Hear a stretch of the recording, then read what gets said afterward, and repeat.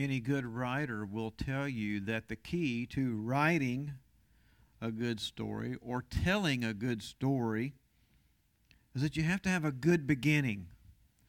You have to have something to get people's attention, right?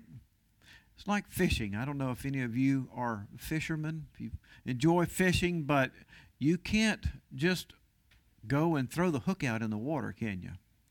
I don't think you can. I'm not a fisherman, so I don't know. But usually when I've fished in the past and I've talked to people about fishing, they talk about the importance of having good bait.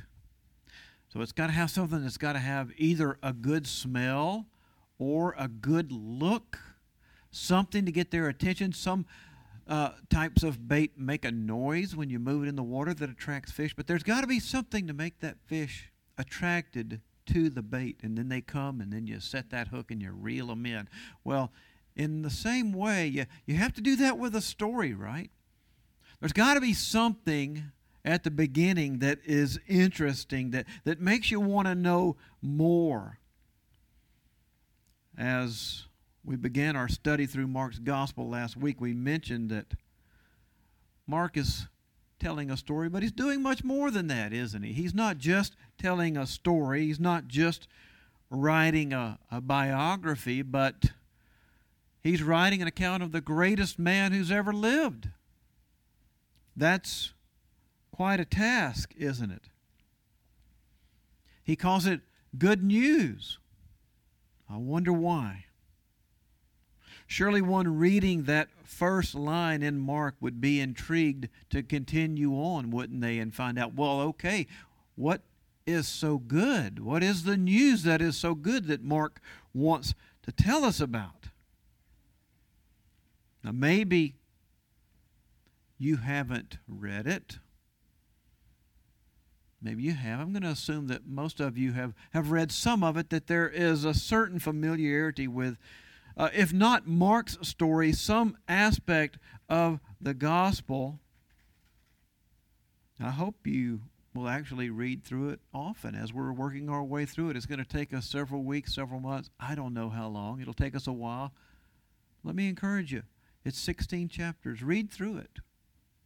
Maybe not in one sitting, but read through it.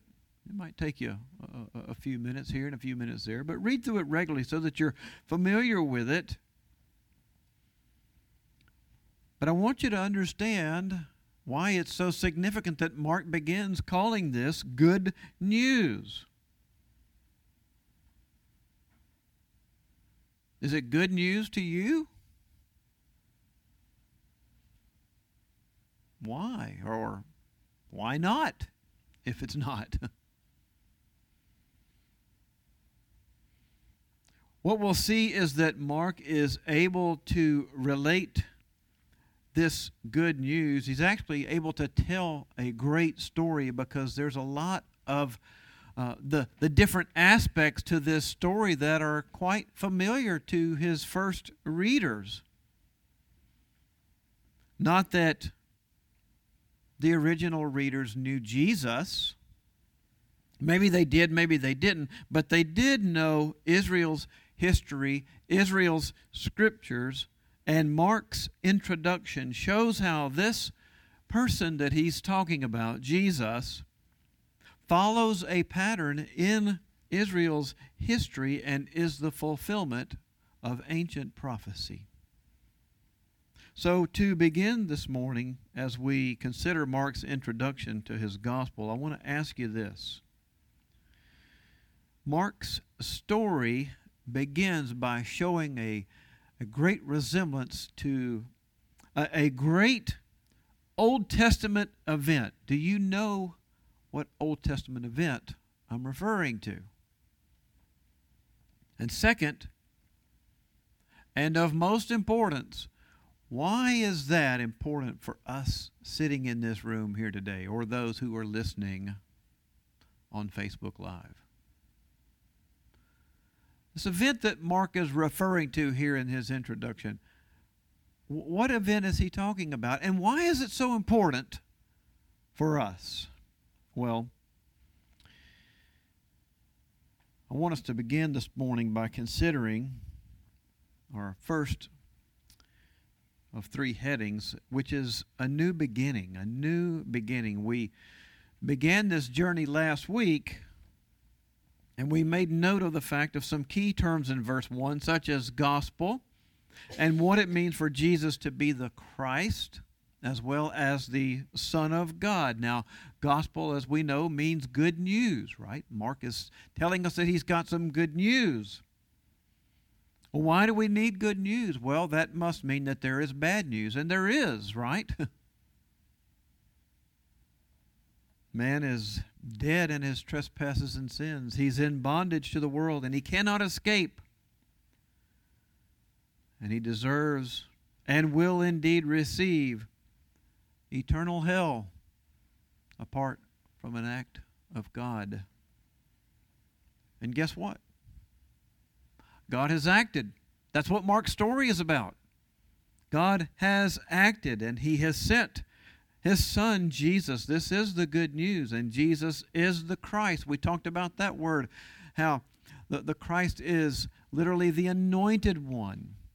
And if you know Israel's scriptures, you know that that means someone who was set aside by God for a particular service, like a prophet or a priest or a king. They were literally anointed with oil. Oil was poured over them, signifying the Spirit of God coming on that person to enable them to carry out the mission that God has for them. This is who Jesus is, Mark says. Mark's story has a turning point in history. I would say that it is the quintessential turning point in history, is it not?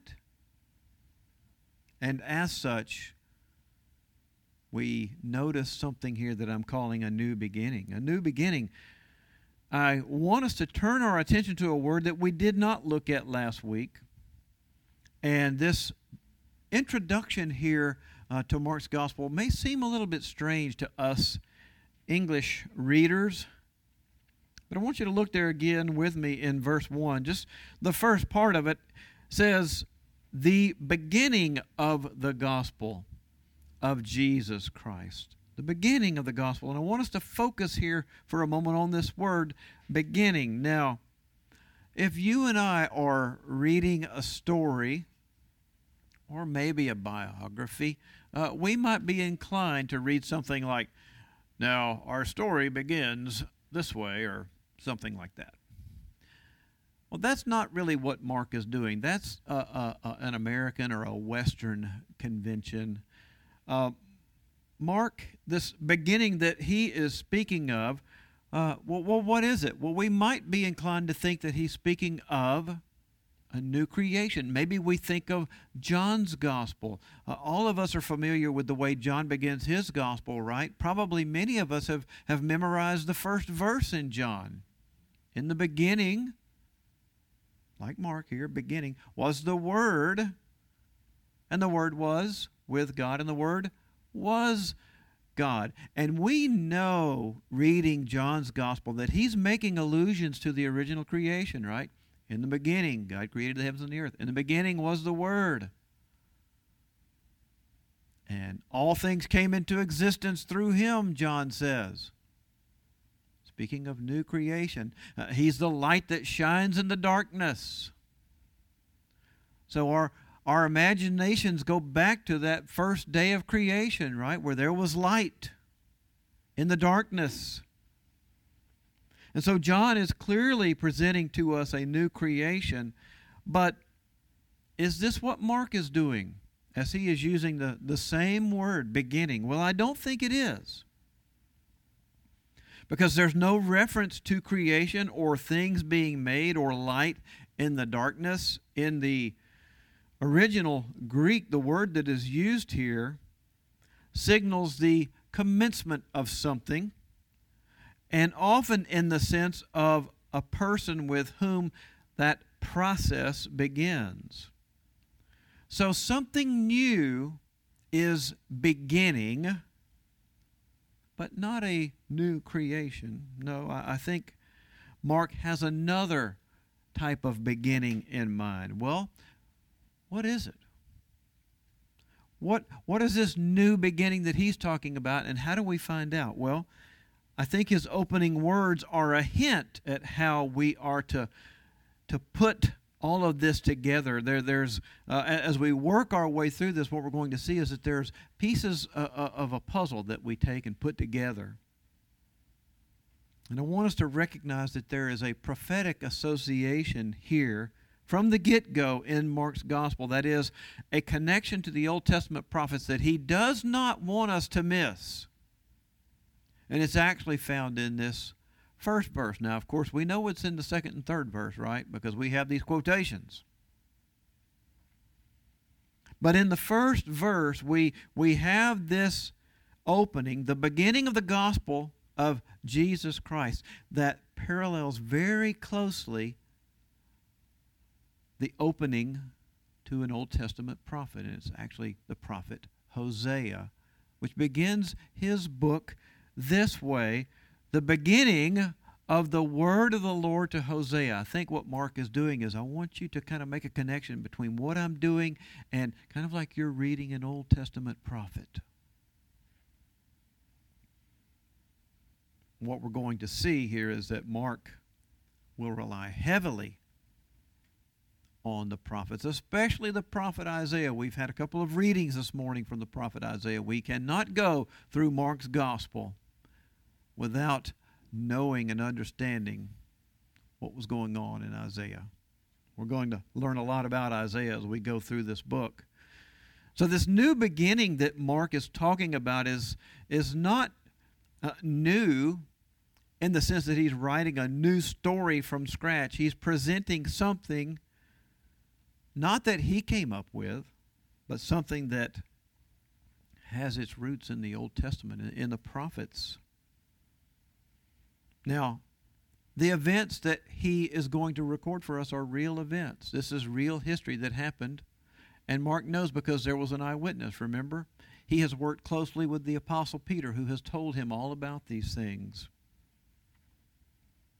But his story is not grounded, listen, it is not grounded primarily in the eyewitness account, but in Israel's scripture. Mark is writing about a fulfillment. We can say that the old proclaims the new. This is a new beginning, but it has roots that are very, very old. I think it was Augustine who has been attributed to this statement. The new is in the old concealed, the old is in the new revealed. Maybe you've heard that. And so we must conclude that we cannot study any part of Mark's gospel, or really any part of the New Testament, without consulting the Old Testament. That's 2/3 of Scripture.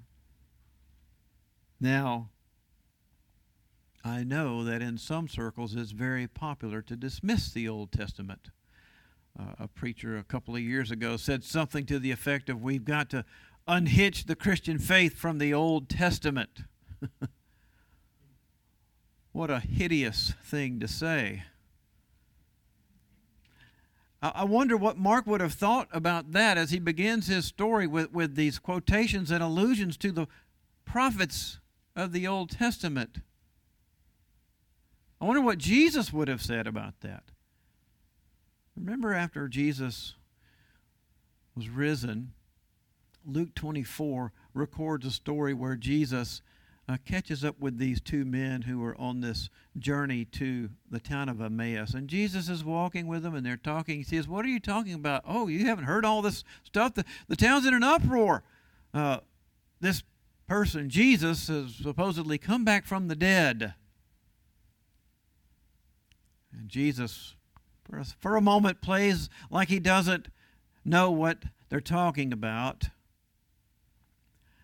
Now listen, brothers and sisters, that night they sit down and have a fellowship meal, and Jesus reveals himself to them.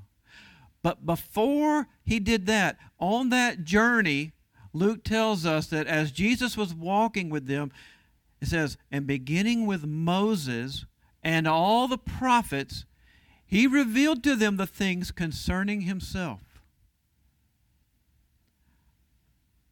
Unhitch from the Old Testament? That's folly.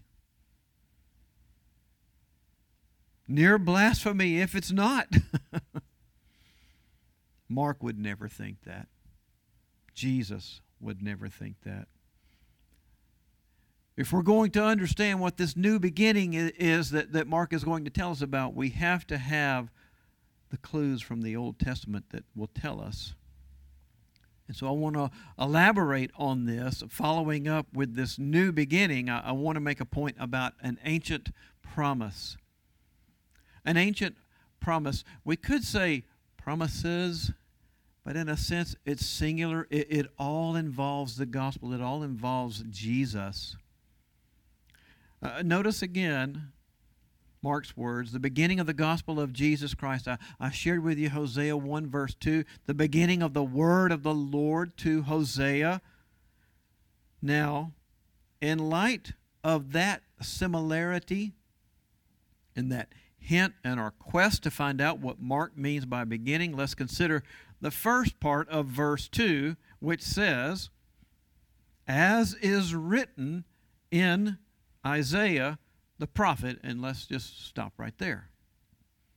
As is written in Isaiah the prophet. Now we've got, admittedly, a little bit of work to do because this is kind of a difficult text in a couple of ways. And one of the ways that we're going to be challenged here is to make sure that we understand what Mark means when he writes, as it is written.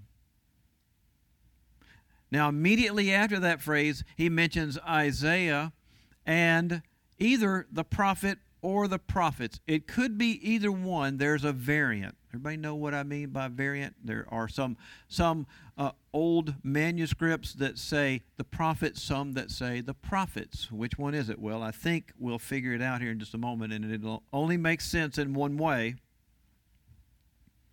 But with regard to as it is written, we must recognize that this phrase points us back to verse 1. That's Mark's opening statement, verse 1. And so he says what he says about the beginning of the gospel of Jesus Christ, the Son of God, as it is written. In other words, I'm making this statement, this very first statement that I'm making here to tell you this story about Jesus based on what has been written. This phrase, as it is written, points us back to verse 1. Now, I say that because lots of times preachers, when they're talking about this passage, commentaries that are talking about this passage will say that this is pointing ahead to these passages and to John the Baptist that's talked about in verses 4 through 8. Just as it is written never functions that way. You make a statement, and this is what the New Testament writers do. They make a statement, and then when they say, just as it is written, that means that what I'm about to share backs up what I've said. So the quotes that Mark has in verses 2 and 3 are related to what he has said in verse 1. Everybody with me? Okay. Now that's not to say that John the Baptist is not important and plays an important role here in this first chapter of Mark. I mean, we know that, right?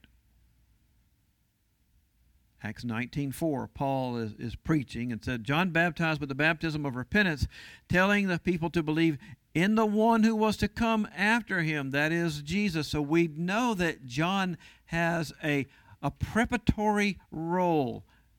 I don't even know if that's a word. Is it preparatory? I don't think that is. You know what I mean, though. We can invent words, can't we? But the function of this phrase that it is written is not to point ahead. It's to introduce something, but it's pointing back to what has already been said, meaning that what Mark records as written in the prophets in verse 2 and 3 substantiates and confirms his opening sentence. That this beginning of the good news of Jesus Christ, the Son of God, is something that was written about. So, we have to take a look at these verses now. don't we? But first, the variant, as I mentioned. We have a variant. If you have a good Bible, it probably has a little number there and then a note down at the bottom that says, okay, there are some manuscripts that say this, some manuscripts that say that. Don't let a variant rattle you and throw you off track. That's not what it's there. It's just an explanatory note. When you work your way through the passage, you'll see which one makes sense. I think you will after we talk about this, okay? I think it's probably best to understand Mark to mean not Isaiah the prophet, but Isaiah and the prophets. Or maybe if we were to do this in English, Isaiah dash and the prophets, and then continue. Something like that, okay? We know that he means more than one, and I'll explain why in a minute, because he quotes more than one, right? He doesn't just quote Isaiah. In fact, as we press on into this next verse, and bear in mind, by my reading, he's already pointed us back to Hosea in the way that he's introduced his gospel. So he's pointing us back to the prophets. And then he has this quote, and this quote comes from Malachi chapter 3, verse 1. Behold, I send my messenger before your face who will prepare your way.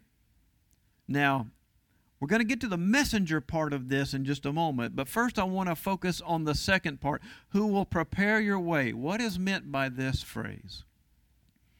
Well, to answer this, we have to consider what was going on with Malachi.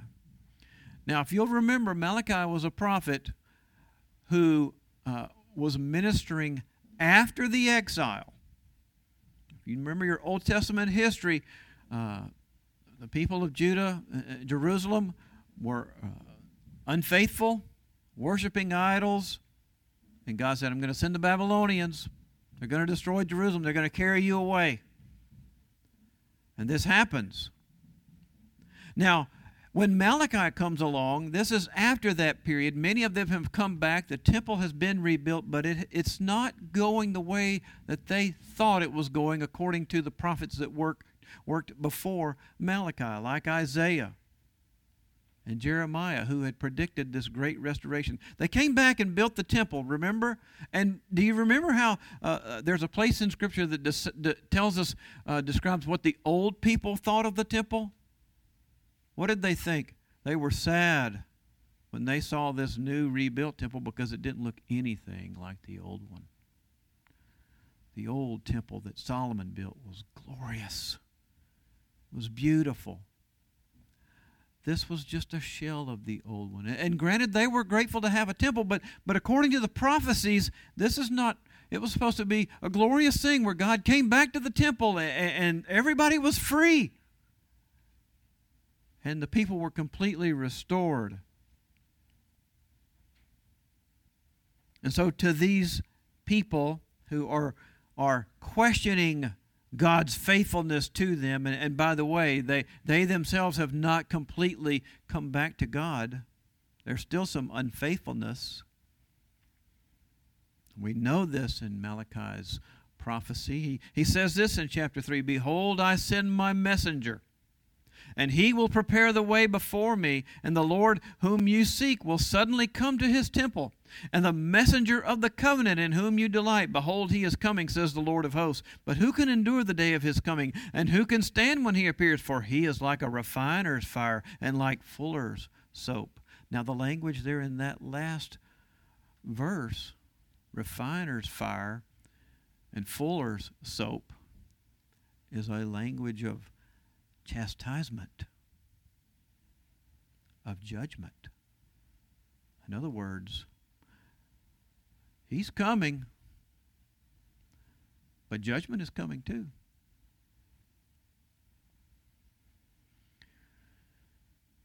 What we must see is that the preparation that Malachi speaks of is judgment, chastisement, purification, like a refiner's fire. That's what that speaks of.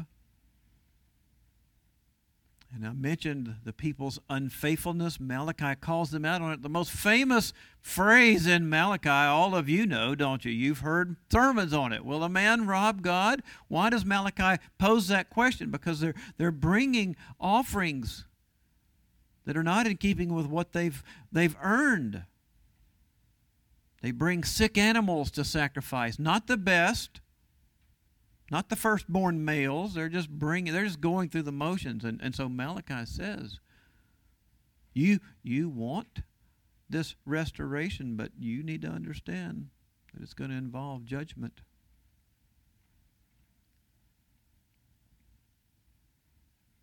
This is confirmed by the prophecy from Isaiah. Mark now quotes in verse 3, the voice of one crying in the wilderness, prepare the way of the Lord, make his path straight.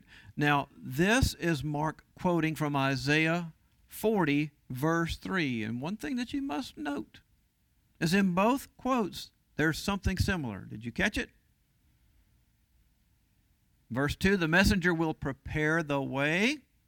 Verse 3, the message is prepare the way of the Lord. So let's take a moment like we did with Malachi and consider the text of Isaiah in its context. Now, he's before Malachi. In fact, Isaiah is speaking to the people during the siege. The Babylonians have come up and they've surrounded the city, and it is doom for sure. Malachi quotes from Isaiah 40, verse 3, but let's back up a couple of verses. Here are the verses that precede that in Isaiah 40, verses 1 and 2. The prophet says this, comfort my people, says your God. Speak tenderly to Jerusalem, and cry to her that her warfare is ended, that her iniquity is pardoned, that she has received from the Lord's hand double for all her sins. Now listen to what Isaiah is saying. And then he continues that with the voice of one crying in the wilderness, prepare the way of the Lord.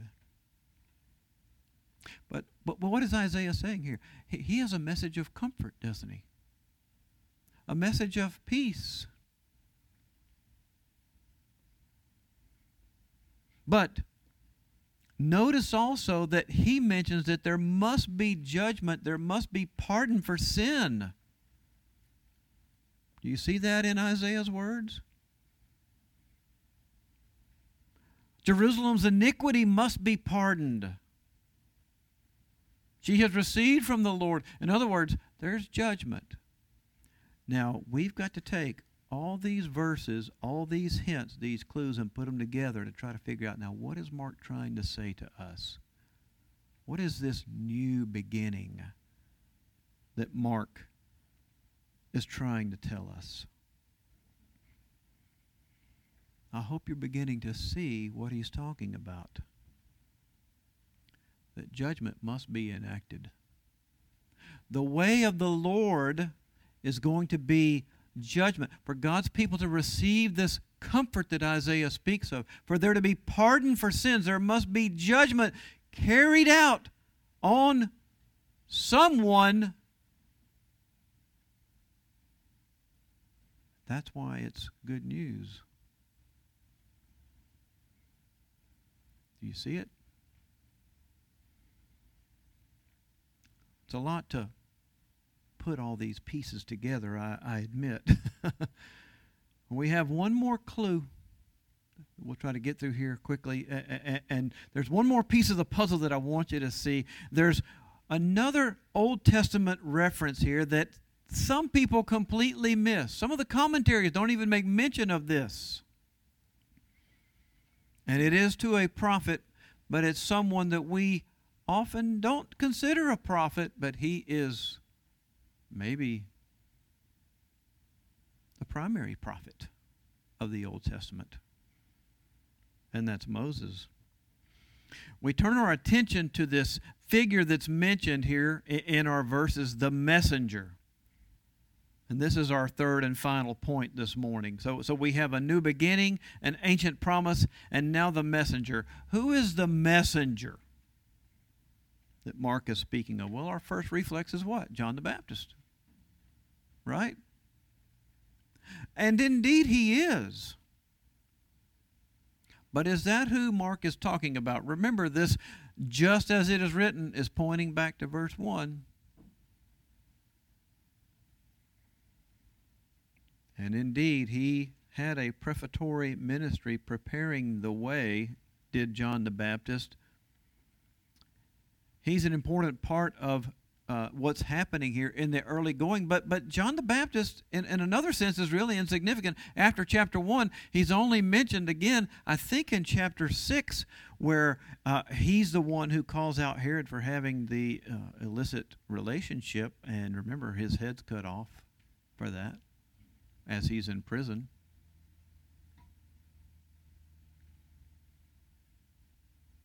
The puzzle piece to which I refer in this quote, it's in verse 2. Behold, I send my messenger before your face who will prepare your way. Now, in your notes in your Bible, if it's a good study Bible, it's going to tell you that that's Malachi 3:1, right? Show of hands, how many of you have a note in your Bible that tells you that? Okay, that's a lot of you. But listen, Malachi, that did not originate with him. Malachi took that from an older portion of Scripture. He took it from Exodus 23:20. Now think back with me to the setting in Exodus. Now I know we keep going farther and farther back, right? Think back with me to Exodus 23 about what's happening and what is the setting, okay? You remember? Israel has just come out of Egypt. God has brought them to the foot of the mountain. He has given them the 10 Commandments in Exodus chapter 20. This is the covenant. Exodus 23 is part of the book of the covenant.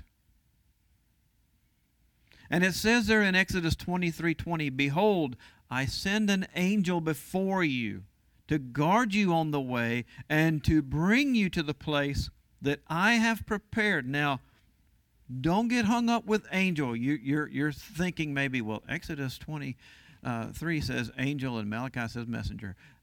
It can be either one. That's what an angel is, right? An angel is a messenger. So here we have in the book of the covenant in Exodus a promise for people who are where? Where are they? They're in the wilderness. And so we have another prophecy here that tells us that there is a voice crying in the wilderness. Prepare the way of the Lord. And as God is speaking to Moses in Exodus 23, he says, I will send my messenger before you to prepare the way. John the Baptist has a special relationship here. He's a messenger, indeed he is. But I believe that the primary focus of what we need to be getting out of these first 3 verses of Mark did not write the story of John the Baptist. He's writing the good news of Jesus.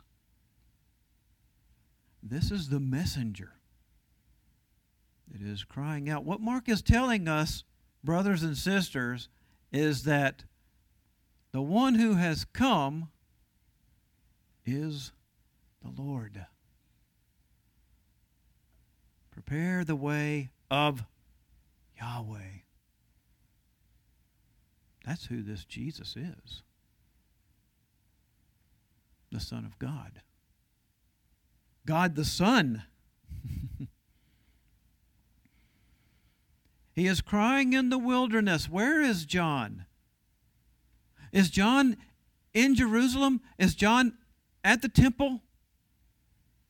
No. People are leaving that, going out to the wilderness to hear this message, to repent. This is what John is doing. We're going to talk a lot more about John the Baptist next week, God willing. For us to see Jesus as Mark does, we must take all of the Scriptures, from Israel's prophets, from Moses to Malachi, and even the Apostle Paul, who says in Colossians 1:18, listen to this verse from Paul, of our Lord Jesus, he says, and he is the head of the body of the church. He is the beginning, the firstborn from the dead, that in everything he might be preeminent. This is who Mark is telling us has come. Those prophets, those scriptures, when we unroll them and read, they were talking about someone coming. He's come. And God has come to be with us. And the only way that God could be with his people is if somehow there was judgment passed for sin. How could God come and be with his people? Only if they were cleansed. And that's the good news of the gospel. That's what Jesus has come and done for us. It's what he's done for us. That's why, God, we can come here and gather today and know that the Lord is with us, because someone has paid the ransom. Remember our verse? The Son of Man came not to be served, but to serve, and to give his life as a ransom for many. That's the good news of the gospel. Let's pray together. Father, how thankful we are for your holy word. And we're thankful for the good news of the gospel. We're thankful that the message of the prophets is coherent and unified and always pointing to our blessed Lord Jesus, who has come to take away our sin through the ransom paid through his precious blood so that we can be with you. We rejoice in this glorious gospel, and we give you ourselves today, all our thanks and praise. In Jesus' name, amen.